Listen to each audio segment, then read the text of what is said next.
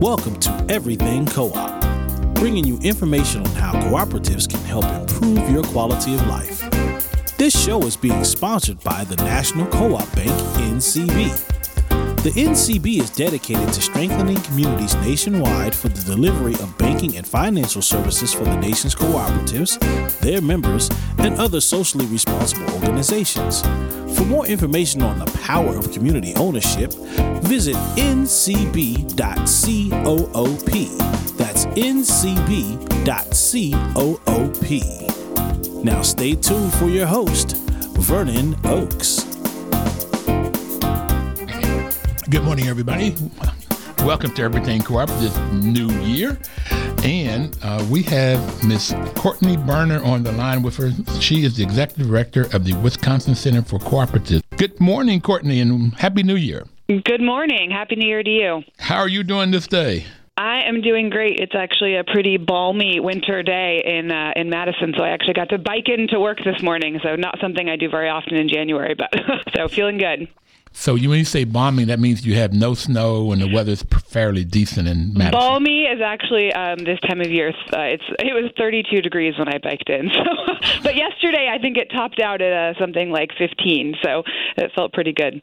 Wow. Okay, I'll leave that to you. It's all relative. That's the weather's good for you up in Madison, Wisconsin. Got it. So you are the Executive Director of the Wisconsin Center for Cooperatives.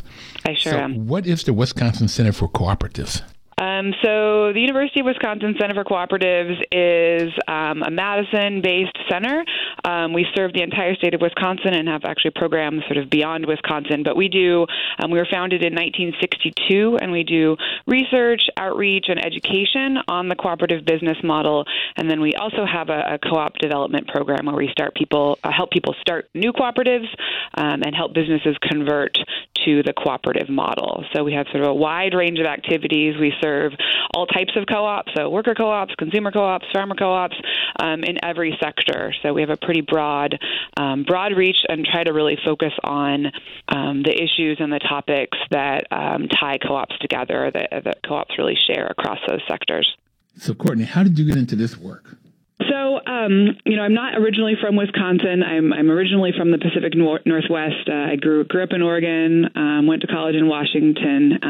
But before moving to Madison, a little over 10 years ago, I was actually living in Washington, D.C., and working at sort of a globally focused environmental research organization. And I was deep in this place of thinking about big, intractable problems like overconsumption and climate change and biodiversity loss, and which quite honestly got pretty depressing after 4 years. And during my time at that research institution, sort of my lifelong interest in cooking and eating delicious food evolved into a deeper interest in agriculture and food systems. So I started thinking about my next steps career-wise, and I think I was craving a way to still engage in work that focused on sort of making things better for people on the planet, but in a more applied way. So fast forward a couple of years, I ended up actually at UW-Madison studying agroecology, which is basically a discipline focused on applying ecological concepts to the agricultural landscape. And I was interested in agricultural production, but also in local and regional food systems,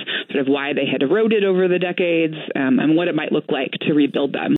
So I started my coursework here in 2009. And I somewhat randomly enrolled in a course on cooperatives my first semester of grad school. It was randomly. I don't even quite know. I just saw it. It looked interesting. It was actually at 8 a.m. at the top of Bascom Hill, so it was not the most convenient place to get to. But you chose a class at 8 o'clock in the morning. I did. I was a crazy, 30-year-old grad student. So yeah, I was. I'm not quite sure how it happened, but I took the class. And, when I lived in D.C., I was a member of the Tacoma Park Silver Spring Co-op. I lived in a big group house that we referred to as a co-op, but it really wasn't until taking that course that I developed sort of a true understanding of the model and what made cooperatives different from other businesses or sort of membership organizations. So, I ended up really, after that class, really focusing my studies and my thinking about what, my next steps might be on cooperatives and how the cooperative model could be used in the context of rebuilding regional and local food systems. So I did my master's project on a cooperative called Fifth Season Cooperative, which is a multi-stakeholder cooperative cooperative in southwestern Wisconsin that was really, it still exists, but it was striving to connect local institutions like hospitals and schools and universities with local farmers and their product. And so I basically did a co-op development project for my master's project, which was convenient. And my plan was to always move back to the West Coast after grad school. I was thinking of Madison and the Midwest as sort of a stopping point from DC back to Oregon. But I was offered a job at the center here as a co-op development specialist, and I initially turned it down. Then I said that I would do it for a year, which in retrospect is a really crazy thing to tell a prospective employer, but I did. And that was in 2011, and I'm still here. So you told your future boss, well, I'll be here for 1 year. I'll take this job for a year. I know. I mean, what a arrogant thing to say too. I mean, it took me a year to even figure out what I was doing in the new job. So yeah, I fell in love with the work and really fell in love with the Upper Midwest and Madison. And that was in 2011. Who was the center director when you got the job in 2011? When I started as a co-op development specialist, so Brent Hewitt was our faculty director, and Ann Reynolds was our executive director, and she was really an incredible mentor to me, and still is. I still see her we live in the same neighborhood, so I see her a lot. But they were leading the center. I gotta believe that Ann Reynolds, and particularly if you told her I'll be here for a year, she probably chuckled. She probably did. She's quite wise. Yeah. Okay, we'll see. We'll know that you're going to get bit by this bug. You've already gotten bit. You took a class at 8 o'clock in the morning. And somehow I have to believe that you impressed her by saying, I love this. I want to see more. I like to eat. I like to cook. I'm looking at how food is made and how you look at your thesis for your master's, and you look at, okay, how am I going to get food from the farm to the table through hospitals and schools? So she had to be impressed. I've known Ann. She's been on the program several times and have tremendous respect for her and her wisdom. She's quite wise lady. Yeah, okay. I share those sentiments. Yeah, we're really lucky to have her here in Wisconsin. So yeah, I'm a graduate of the school of Ann Reynolds, I like to say. Okay. So grew up in Oregon, went to college at Washington State. Yep. Then you got a job at Washington, D.C., and then you decided to go to college at the University of Wisconsin in Madison. Yep. Okay, we got it. All right. And you're biking to work today in 32 degrees weather. All right. Okay. Ann Reynolds was notorious for showing up to work meetings like in a blizzard on her bike. So she beats me there too. Okay. Well, I have thought about getting my bike out, but okay. And our weather isn't nearly as bad as the weather in Wisconsin. I know. My in-laws are in D.C., so I get back there quite often. So, okay, so you've got this job, and you started with development. So what was that like for you to start off at the University of Wisconsin Center for Cooperative Development, developing co-ops? What was that like? I think, to be really frank, it was a steep learning curve. I mean, I'd worked on this one cooperative, the Fifth Season Cooperative, as part of my master's project, and I found that to be one of the hardest things. I actually wrote their business plan, and that project really sort of pitted my idealism about what could be in the world with sort of the cold, hard reality of the economics of farming and our food system. And so I think that was a really valuable lesson for me in co-op development. And when you're supporting a group, because you yourself as a co-op developer are rarely actually developing the co-op, at least that's not how we do most of our work here. It's more responding to groups that are interested in starting co-ops. And so how do you guide groups in a way that sort of keeps their feet on the ground, but still their eyes on the horizon and not be a dream killer? Because a lot of people come to cooperatives with a lot of sort of like wanting to create a cooperative that would succeed in the world they wish existed. I think cooperatives are inherently optimistic endeavors, this notion that we can overcome challenges or meet some common need if we work together. And so as a developer who's supposed to be grounded in, business best practices and understanding the market and making sure that the business side is sound as well as sort of the democratic association side of a cooperative, striking that right balance between helping people achieve their collective dream in a way that is going to be sustainable for that business long term. And that can be hard. I've definitely fell in love with a couple of projects, and you just really, really get invested emotionally in them. But it's fun work. It's really, I mentioned earlier that when I was at the World Watch Institute, the research organization, I was really craving more sort of hands-on applied work. And I certainly found that in co-op development. Some of the projects I worked on, one was a grocery store in a town of 700 people, and the grocery store had been family owned for 90 plus years, and the family is trying to exit the grocery store, and they that would have left that very small town that village without a grocery store. And so I was driving out to Plain, Wisconsin every couple of weeks for board meetings and sitting with people in this community and trying to figure out what is it going to take to keep a grocery store on your main street. And that's it's really satisfying work, and it worked. The grocery store stayed. I think it's actually closing this year. It hasn't, but it extended the life of that grocery store for an extra 6 or 7 years in that community, so that the elderly residents who couldn't drive anymore still had access to fresh produce and groceries. So yeah, it's been fun work. It's kind of sad that it's closing, but I get it. I know that was kind of a bummer. I mentioned that example, and then I was like, and actually, I think it's closing. But I mean, it's also a good and hard lesson about cooperatives is that if members aren't using them, they exist to serve a member need, and if members don't patronize their co-ops, that's a real challenge because they are businesses. So, yep. But it's good work. I'm not doing it as much of it in my new role, but I still really love it and get to work on a handful of projects now and then. So I want to go all the way back to your first one that you did in your master's thesis. What was the name of that? I missed it the 2 times you said it. It's called the Fifth Season Cooperative. Fifth. Yep. So it's actually a multi-stakeholder cooperative, which little did I know at the time, I was like cutting my co-op development teeth on one of the most sort of like complex models that I have worked on since. So the cooperative, it really emerged from this conversation that was happening in Vernon County and surrounding counties. And Vernon County has a huge number of cooperatives per capita, a huge number of organic farms per capita. I think the county might have the highest number of organic farms per capita of any county in the country. So it's not surprising that conversation emerged there. And so there were farmers who wanted access to these institutional markets, and there were institutions, namely a hospital system and a couple of schools that really wanted access to local produce, but they just didn't, quite know how to make that connection, didn't have time to actually interface with, 50 different farmers. So the conversation began with all of these different stakeholders at the table. So there were buyers, and there were farmers, and there were farmer groups like Organic Valley, which is also a cooperative, and there were processors like a meat processor and a dairy, a cheese cooperative. And so they all started at the table, and as the conversation evolved, it really made sense to continue to include all of those stakeholders, and that if this really difficult challenge of connecting institutions and local institutions and farmers Courtney, was going to be...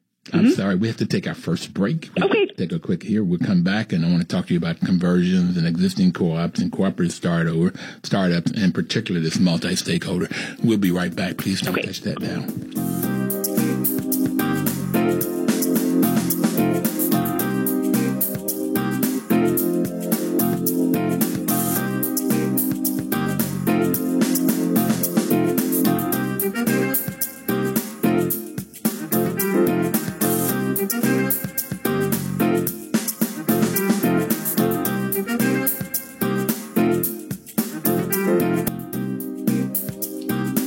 Information is power. This is why WL makes a great, great partner, because the National Co-op Bank and our group decided we wanted to give you information about co-ops. It's not the information that's power. It's when you take that information and put it to use. When you take that information and you strike the match of action. That action is where you get the power from. And so we have Courtney on the line with us today. Courtney Berner is Executive Director of the Wisconsin Center for Cooperatives, and she's been talking about putting action in her master's thesis in the Fifth Service Cooperative, and we're going to talk about the other action that the University of Wisconsin Center for Cooperative does. So you want to finish talking about the multi-stakeholders? Yeah, you can tell I get excited. I'm just like, right, I could talk right through your commercial break. Okay. So I'll wrap that up. They decided to keep all those stakeholders at the table in order to be able to have everyone at the same table to, have some of those difficult conversations that were necessary to advance their goals of connecting farmers and institutions. So I think there's six or seven membership classes: producers, processors, producer groups, buyers, workers, community supporters. So they really included everyone in the co-op as an actual voting member, which, has certainly been challenging and makes it more complex, but I think has also enabled the group to get over some hurdles over the years that they wouldn't have been able to if they hadn't had all those different stakeholders at the table. So very challenging. That one's still around. And I assume very rewarding. And it was. That you get this fresh farm, fresh produce to the institutions, going through processing and everything that one has to do to get that food there. So it sounds like it's great. It works. Yeah. Yep. It was a fun project and a challenging one to again cut my teeth on. So. Okay, so you talked about existing co-ops. So you support existing cooperatives that are already in Wisconsin and maybe in the nation and perhaps in the world. What kinds of things do you do to support existing co-ops?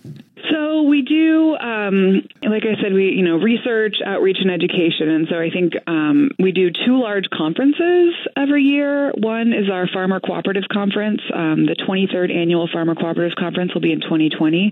Ann Reynolds actually helped start that conference when she was here at the center. And that's a conference for people who are connected to farmer cooperatives from around the country and, look at a range of issues from trade policy to governance best practices. We usually bring in a guest from an international cooperative to lend sort of that international perspective on how things are done at their cooperative. And then we also organize CCMA, which is the largest national gathering of grocery cooperatives in the country.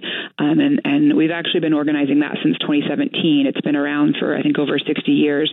And Ann Hoyt, who you might have interviewed at some point, when she retired, the conference sort of left and went to NCBA for a couple years and then came back to us, and they asked us to take it over in 2017. And so, those are two really, I feel like those two conferences are illustrative of sort of the diversity of our audience as a center that works with all types of co-ops. So you have, natural foods, grocery cooperatives, and you have sort of agribusiness cooperatives. And we're, striving to develop content and create events and conferences that are really valuable to those very different audiences. So we also do some board training. We have a director training program here in Wisconsin. We do 2 forums a year and some other sort of events.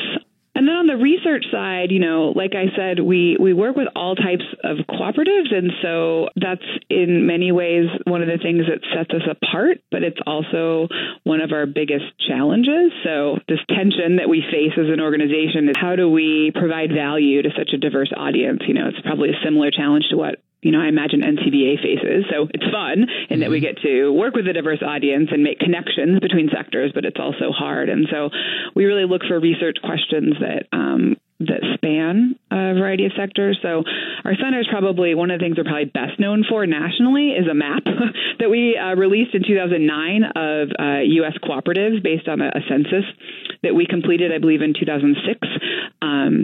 And sort of ever since then, our faculty director has been on a quest to measure the U.S. cooperative economy using existing data. And he was part of a team that worked on getting the co-op question added to the most recent economic census. And then right now I'm working on actually raising some funds to launch a national longitudinal survey on cooperative governance. So there's no data collected right now across cooperatives on what's happening in the boardroom, the relationship between the board and the manager, and sort of we're hoping to raise some money to be able to actually collect data on that, and then share that data back with the cooperative community so we can, be benchmarking our governance practices within the cooperative sector and then, outside of the cooperative sector as well. So You are right. You love this and you get excited and you go. Now I'm going to try to break some of it down. So this board and management and raising money to do this study. How I got involved with co-ops, Courtney, is I started managing them. I knew nothing about it in my formal education and a couple master's degrees. So I started managing housing co-ops, and I have it as a manager of housing co-ops. That's what is most important for success of a housing co-op is good governance. That board and setting policies and hiring a manager and then holding that management accountable is extremely important. If you don't have it, I find that it's very, very difficult to have a successful housing co-op, and I'd say it's the same thing throughout. So that sort of tension and dynamic is extremely important to the success of a co-op, is what I have found. So I'd be quite interested in this longitudinal governance piece that you're talking about. How much money are you trying to raise? What do you need? Well, I'm actually writing a little proposal right now. I've a couple $100,000, between $100,000 and $200,000 to really get it off the ground.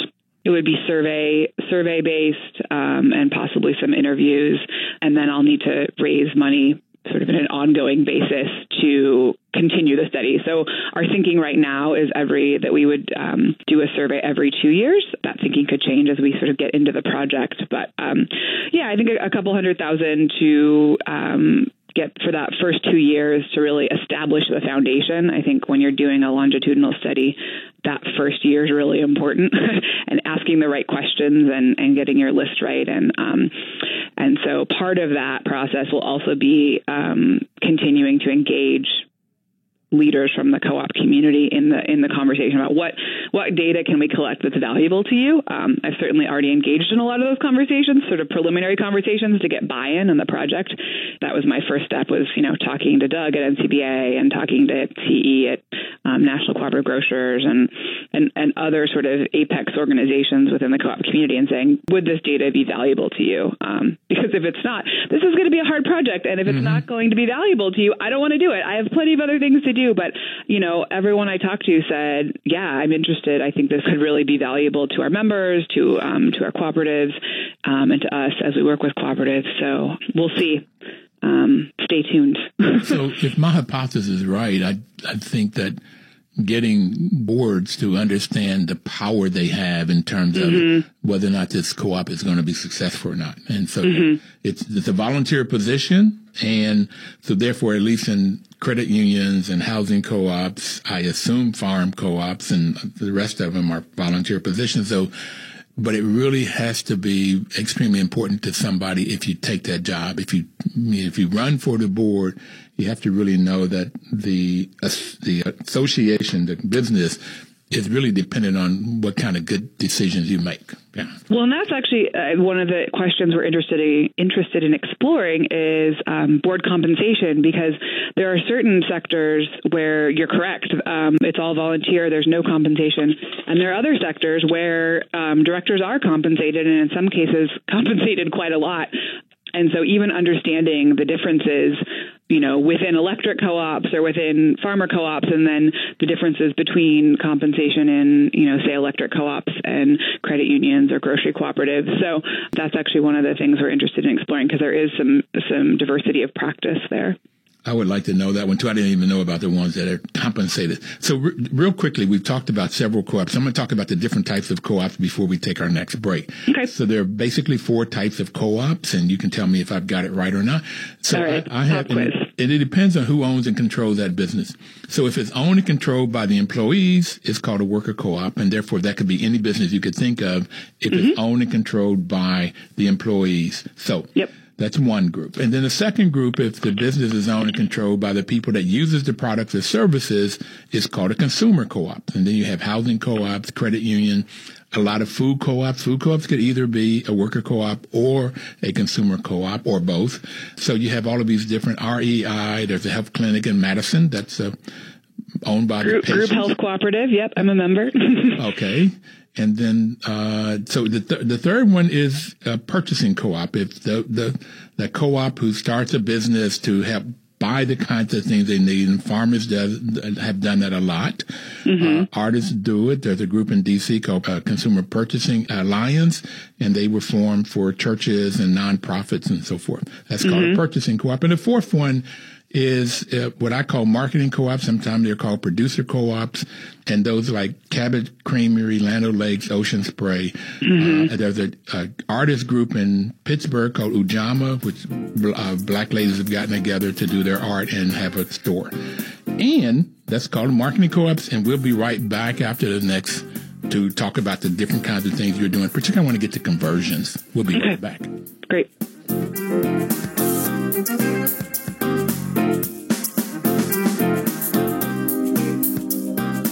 Your news talk station.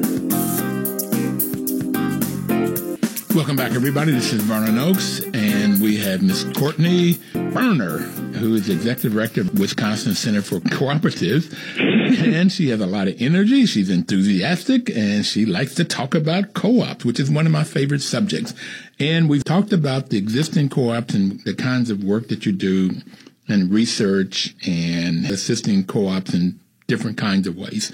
So before we get to conversions, I want to talk cooperative development, because you said something that you don't go out and say, oh, we need a co-op in blah section, and so we're going to develop one. You wait till people come to you and say, we want to start a co-op in blah, any of those 4 areas that we just talked about, and then you help them. Is that kind of what the way you do development? Yeah, I think you can kind of, this is, like any generalization, a little dangerous, but you can kind of break co-op development into two different categories. There's sort of incubated cooperative development and more grassroots co-op development. So, I would put our work in the more grassroots. So a group of people comes together with an idea, and then they find us and reach out to us and say, hey, we're interested in exploring the co-op model or starting a hemp co-op or a childcare co-op. Can you help us? And that's generally our approach. There are groups out there that incubate cooperatives. So Prospera out in Oakland, California, is a great example of a nonprofit that starts cooperatives for Latina immigrants and helps them establish worker-owned cooperatives. And so, and they incubate those cooperatives, and there's a whole process of what they sort of do the business planning, and their process has evolved over time. But then they, recruit people to be part of that business and involve them in some of the development, but it's a really different approach. And both are interesting and good approaches, but we tend to fall into that more grassroots, responding to requests from, and part of that's our capacity, and part of it's, our sort of being within the university. So, yep. So what was the name of that group in Oakland? I want to look them up. Oh my gosh. Prospera. Prospera. Yep. And there are others. There's one in New York City, the Center for Family Life or Center for Family Living. They have helped start sort of incubate cooperatives in New York. And so, yeah, there are different groups out there that have, and they tend to have, a certain group that they're, certain demographic that they're working with, or a certain type of cooperative that they, maybe a sector that they're working in. Prospera really focused on green cleaning cooperatives initially. They've branched out of just that type of cooperative, but so it took more of like a sector approach. So I guess the group in Oakland probably work with the the California Center for Cooperative Development, CCCD. Yeah, I'm not sure how much they work with them, but yeah. I'm sure they're connected up. So I always want to give a shout out to Kim Kuntz. Kim Kuntz, yeah. Great work out there. Okay, so that's your cooperative development. So how do you work with the conversions, they talk about all of these baby boomers, which is my age group, who have businesses. I think 75% of them do not have a succession plan, and those businesses may close up or be bought out by a larger corporate, and these workers in this particular community may lose their job, and this community may lose a business and all of that income and taxes and so forth. So how do you help with this conversion? Yeah, so we've been working on conversions for the last, 5 years probably. We're one of the founding members of Workers to Owners, which is a coalition or sort of collaboration of groups around the country that are interested in advancing employee ownership as a business succession strategy. And so we've provided assistance to a handful of conversions, some of which have actually converted and some of which have stalled out and not converted, which is, that's part of the process. One of our probably most successful projects was Northwind Solar, which is a solar design and installation firm in central Wisconsin that actually was owned by, had 4 owners in an LLC. They all wanted to stay within the business, but they wanted to convert it to a cooperative, both for the longevity of the business and because they were attracted to the worker co-op model. And so they have actually seen tremendous success since the conversion. They've grown their business, they've grown their membership. They're now expanding and building sort of their forever home. But a lot of our work has really been in pipeline development, getting the word out there. So connecting with small business development centers, connecting with economic development professionals, just so that, with accountants and attorneys, just so that the people that are out there talking to business owners and having conversations about what's next, that they may be, planting a seed that selling to their employees as a cooperative might be an option. So we've done several events targeted to economic development professionals and business owners. And we're actually just right now about to release our schedule. We're doing a road show in Wisconsin and Minnesota with a couple of partners. We're partnering with University of Minnesota Extension and then Cooperative Development Services in Minnesota and Wisconsin to do a road show in rural communities along the Wisconsin-Minnesota border. And we're doing 8 stops in 1 week and just doing these 90-minute sessions on, the sort of opportunity to use employee ownership, particularly worker cooperatives, as a business succession and retention strategy. So we continue to try to spread the word and then, do our best to support the projects that come through the door and connect them with other technical assistance providers when necessary. But it's important work. 8 shows in 5 days? Mm-hmm. Okay. Yep. Yeah, it's we're hitting the road. We figure we might as well make the most of our miles. So. Okay, so that would be the conversion side of it, and that seems to have a lot of potential for co-op development, particularly worker cooperative. Now, are you working with the Federation, U.S. Federation of Worker Co-ops? Is that an organization in doing this? So we're certainly connected with them. We're not working with them on this project. We have been part of the Workers to Owners collaboration, the Democracy at Work Institute, which has, sort of the sister organization of the Federation, so Melissa Hoover's organization. We've certainly worked with them on some of the early strategizing around what is it going to take to actually reach scale in terms of conversions. And what are some best practices in supporting those conversions? So, there's a really great group of organizations that's emerged. We work with ICA Group in the Northeast. We've worked with Project Equity, which is also out in California, with DAWI. There are many, many others that are doing really excellent work around the country on this and trying to raise the profile of worker co-ops and sort of the promise, both as a business model, but also as a succession strategy. Okay. So you all are doing a lot. It sounds like you really don't like what you do, and you probably have a real problem getting up and riding your bike into work, trying to worry about, okay, what do you have to do and what your boss going to make you do today? So have I described your work life that way it is?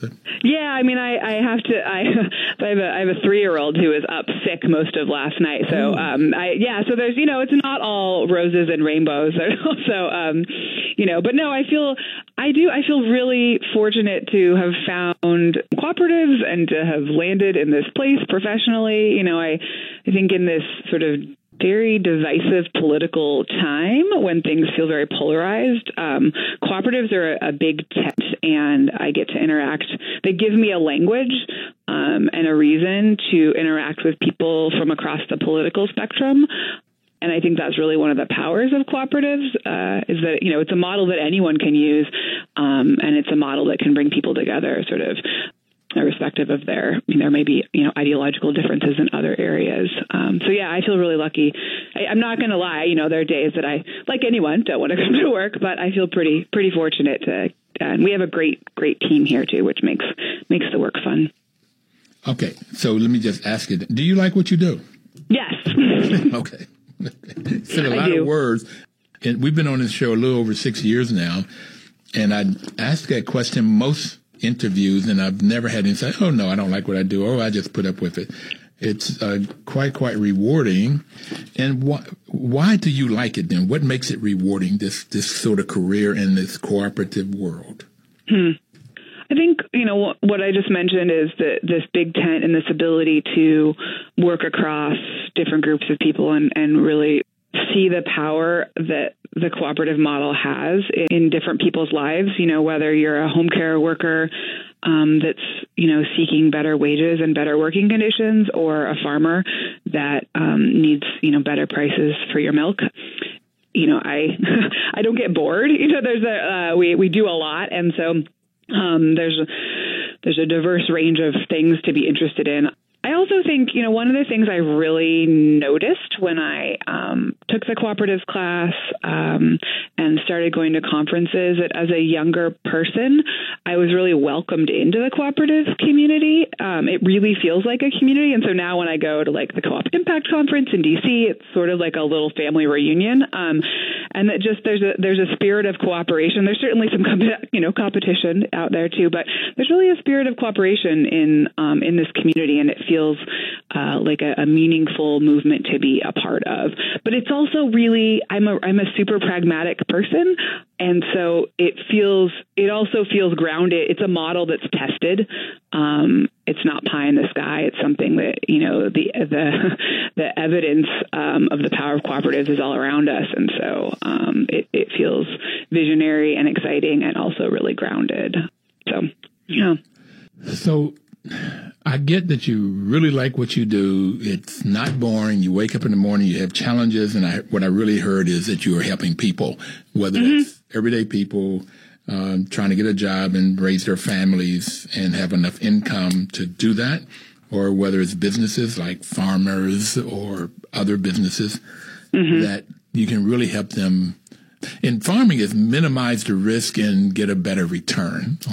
So exactly. You can see the fruits of your labor in helping people in the world. Okay. Yep. That is wonderful.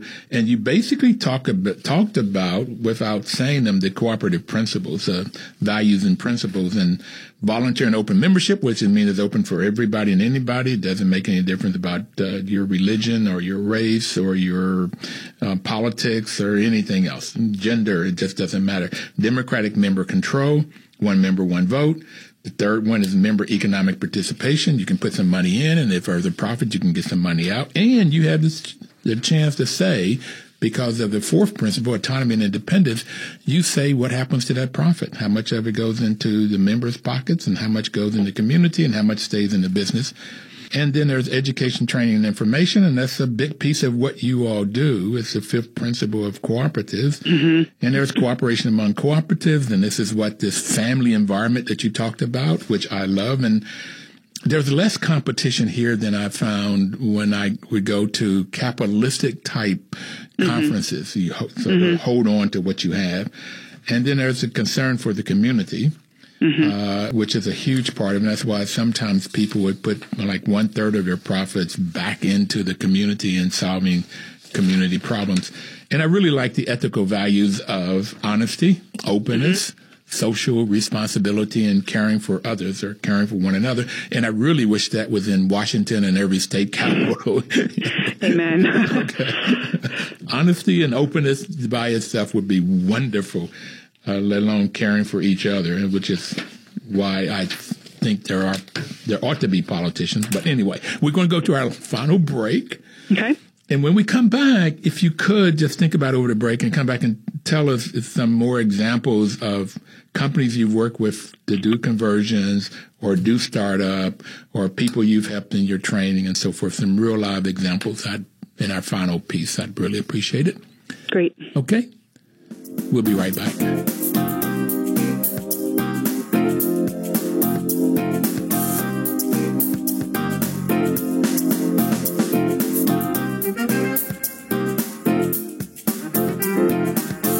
Information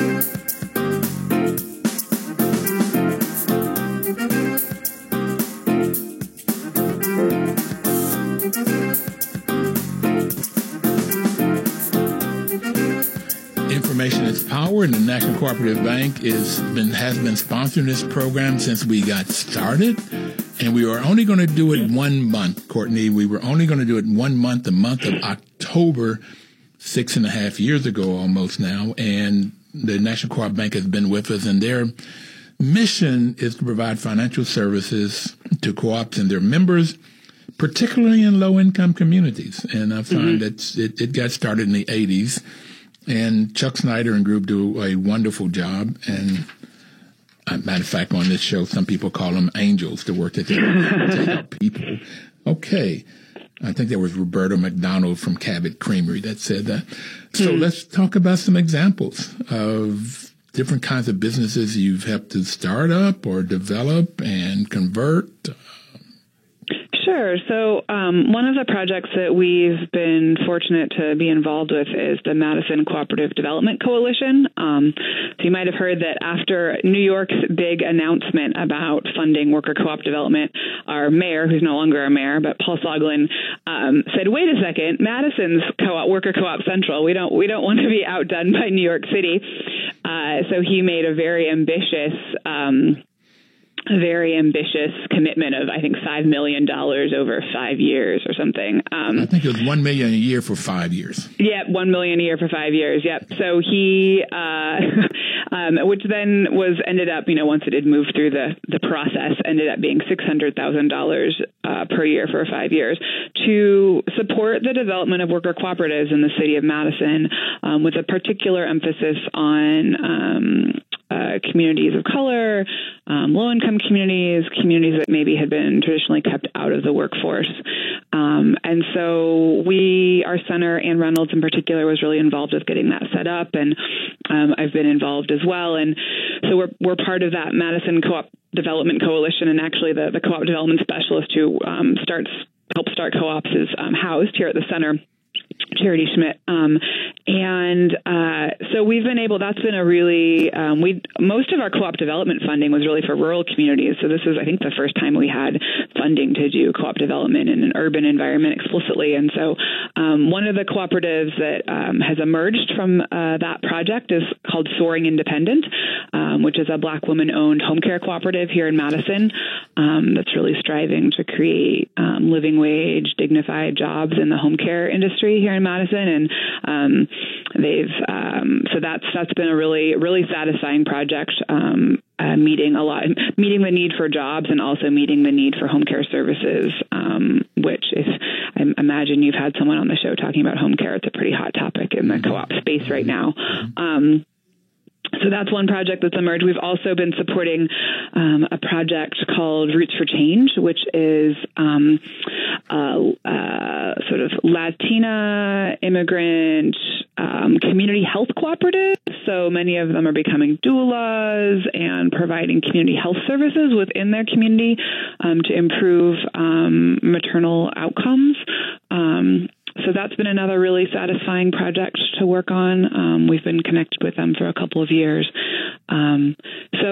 I think the MCDC, the Madison, that municipal funding has been really a game changer for our ability to deliver more technical assistance and to be a little more proactive about drumming up the word about worker co-ops here in Madison and doing some programming on bringing people who might be interested in starting a business but don't know about co-ops into the co-op fold. So I think, is the up-and-coming conference going to be in Madison this year? It is. I'm actually meeting with Deb Troca this afternoon. She's in Madison right now. So I will see her at 3 p.m. So yep, this will be the first year in Madison. Well, tell Deb I said hello, and I'm planning to be there at the up-and-coming. Oh, good. Well, I'll see you there. And I think the tour is on March the 5th, and the conference ends on the 6th and the 7th. I believe so. And this is up and coming food co-ops. Mm-hmm. And I've had the folks from Flint, Michigan, that are starting a food co-op, and Detroit on the show at different times. And so I met a lot of people. I went last year, and looking forward to going again. Oh, good. Well, yeah, I'll be there. No, it's a fun conference. There's a lot of energy in the grocery co-op startup community. And they're doing tours on the 5th, and we will do our show live from Madison. And I'm wanting to get to your health clinic. I really want to see that. So to GHC? Yes. Yes. Well, let me know. Their CEO is on our advisory committee, so happy to connect you up with him. Okay. Ann Reynolds, we had her on talking about that, and I'm very excited about that particular consumer co-op. The patients own it. Mm-hmm. Okay, so that's the up and coming. So that's the kinds of things you're doing for. So let's talk about conversion. So give me some examples of conversion. Some examples of conversion. So I mentioned the Northwind Solar. So we're working on a couple projects right now, and I think this is a testament to, and I can't name them because they're still in the process, but a testament to the sort of the broad application of the worker co-op model. So one of the projects we're working on is a small manufacturing firm way up in northern Wisconsin. We're about to drive there next week. The owner is looking to exit, and there's a small group of and it's a subset of a larger manufacturing company, and they're going to take part of it. I think there's about 7 or 8 of them. So they're working on that. So rural manufacturing. And then we're also working with a project. Before you pass the manufacturing piece, I've gone to the Cincinnati Union Cooperative Initiative, I think 3 out of the last 4 times they've had it. And I really got engrossed in this manufacturing, the number of different manufacturing companies that are in the U.S. And how many of them are owned by silver folks, silver-haired people. And a lot of them will go just close doors. And so this seems to be a great model to help the family of the person that owns it to get money, help the employees to keep their jobs, and help the community keep those jobs in that community, which will bring or keep the tax base in the community. So it seems to be win, win, win, win, win all the way around. And I never thought about manufacturing, like manufacturing candy as a manufacturing, because I always think about Detroit and cars. Cars, yeah. There's so many different manufacturing companies out there, and I did know the number. It's a huge number, and a huge number of manufacturing jobs that go unfilled every year. So that would be great. And there's people, I know there's a group in Chicago that's been working on that. Okay. So, that's one you're working on. Great. Well, and even food manufacturing. I mean, in the upper, in Wisconsin with all of our dairy and agriculture, even food processing is really a type of manufacturing. And we've seen some conversions, Real Pickles out east is a conversion that took place in that sort of food manufacturing space. So, yeah, there's a lot of potential. The urban conversion that we're working on right now is an ad agency. So very different from light manufacturing. But, it's, again, a small independent ad agency that works with a lot of nonprofits and sort of values-based businesses. And the owner is looking to exit. And so we're trying to support that team, those staff in buying the business. And one that we completed several years ago was 4-Star Video Heaven, which is a well-known video store in Madison, Wisconsin. I think Dan Savage, if you know Dan Savage, used to work there a lot before he had his advice column and other things. And so we actually were approached by the employees. They said, the woman who owns us, she wants to exit. She's talking about just liquidating our inventory, help us. How do we buy it? And so sometimes you get approached not by the business owner, but by the employees. So that's another sort of venue for ending, for supporting a conversion. And that kept that business around. I think it's still on State Street. It might have moved recently, but yeah. So those are just some examples, a little video store, manufacturing, ad agency. We're looking at opportunities for home care cooperative conversions potentially, but we haven't worked on any yet. So the whole range of employee worker co-ops could be anything. Have you worked with Rock USA at all in converting what I used to call trailer parks, now mobile home parks, that the people in that park can buy their land, converted from an individual owning it to the people there owning it? in a co-op? We have not supported any ROC deals, but there's an organization in Minnesota that has done a couple of manufactured housing development conversions here in Wisconsin, and we're definitely familiar with the work. Know Paul Bradley's work, but we haven't. We're not doing any of those. We're not a ROC affiliate. So. Well, rock on, Courtney. We got a minute or so left for you to tell us what would you like to leave people with? What's the message? Well, I think one of the exciting things that I'm doing in my new role is teaching. I actually get to teach the class now that I took, 10 years ago, which is really satisfying because it so clearly altered the course of my profession, my work. And so young people are really interested. I consider myself young. People are really interested in the co-op model, and they're really interested in alternative ways of organizing business, and they may not always associate co-ops with that. And so one of the exciting things that I get to do is teach a class here at UW to undergrads and help them get excited about co-ops. Most of them don't get as excited as I did, but many have said this before, but I think our sort of challenge as a cooperative community is helping people understand the model and helping people get connected to cooperatives and sort of see the power of that model. So we're just trying to do that in a lot of different areas. One of them is an undergraduate class and connecting with other cooperators here in Madison. So I really appreciate the opportunity to be on the show and talk a little bit about our work. Thank you for being on, and that's a wrap for today. We'll be back next Thursday. Courtney, thank you, and keep up the great work. Everybody out there, live cooperatively, and we'll talk to you next Thursday. All right. Thanks so much. Take care. All right. Bye.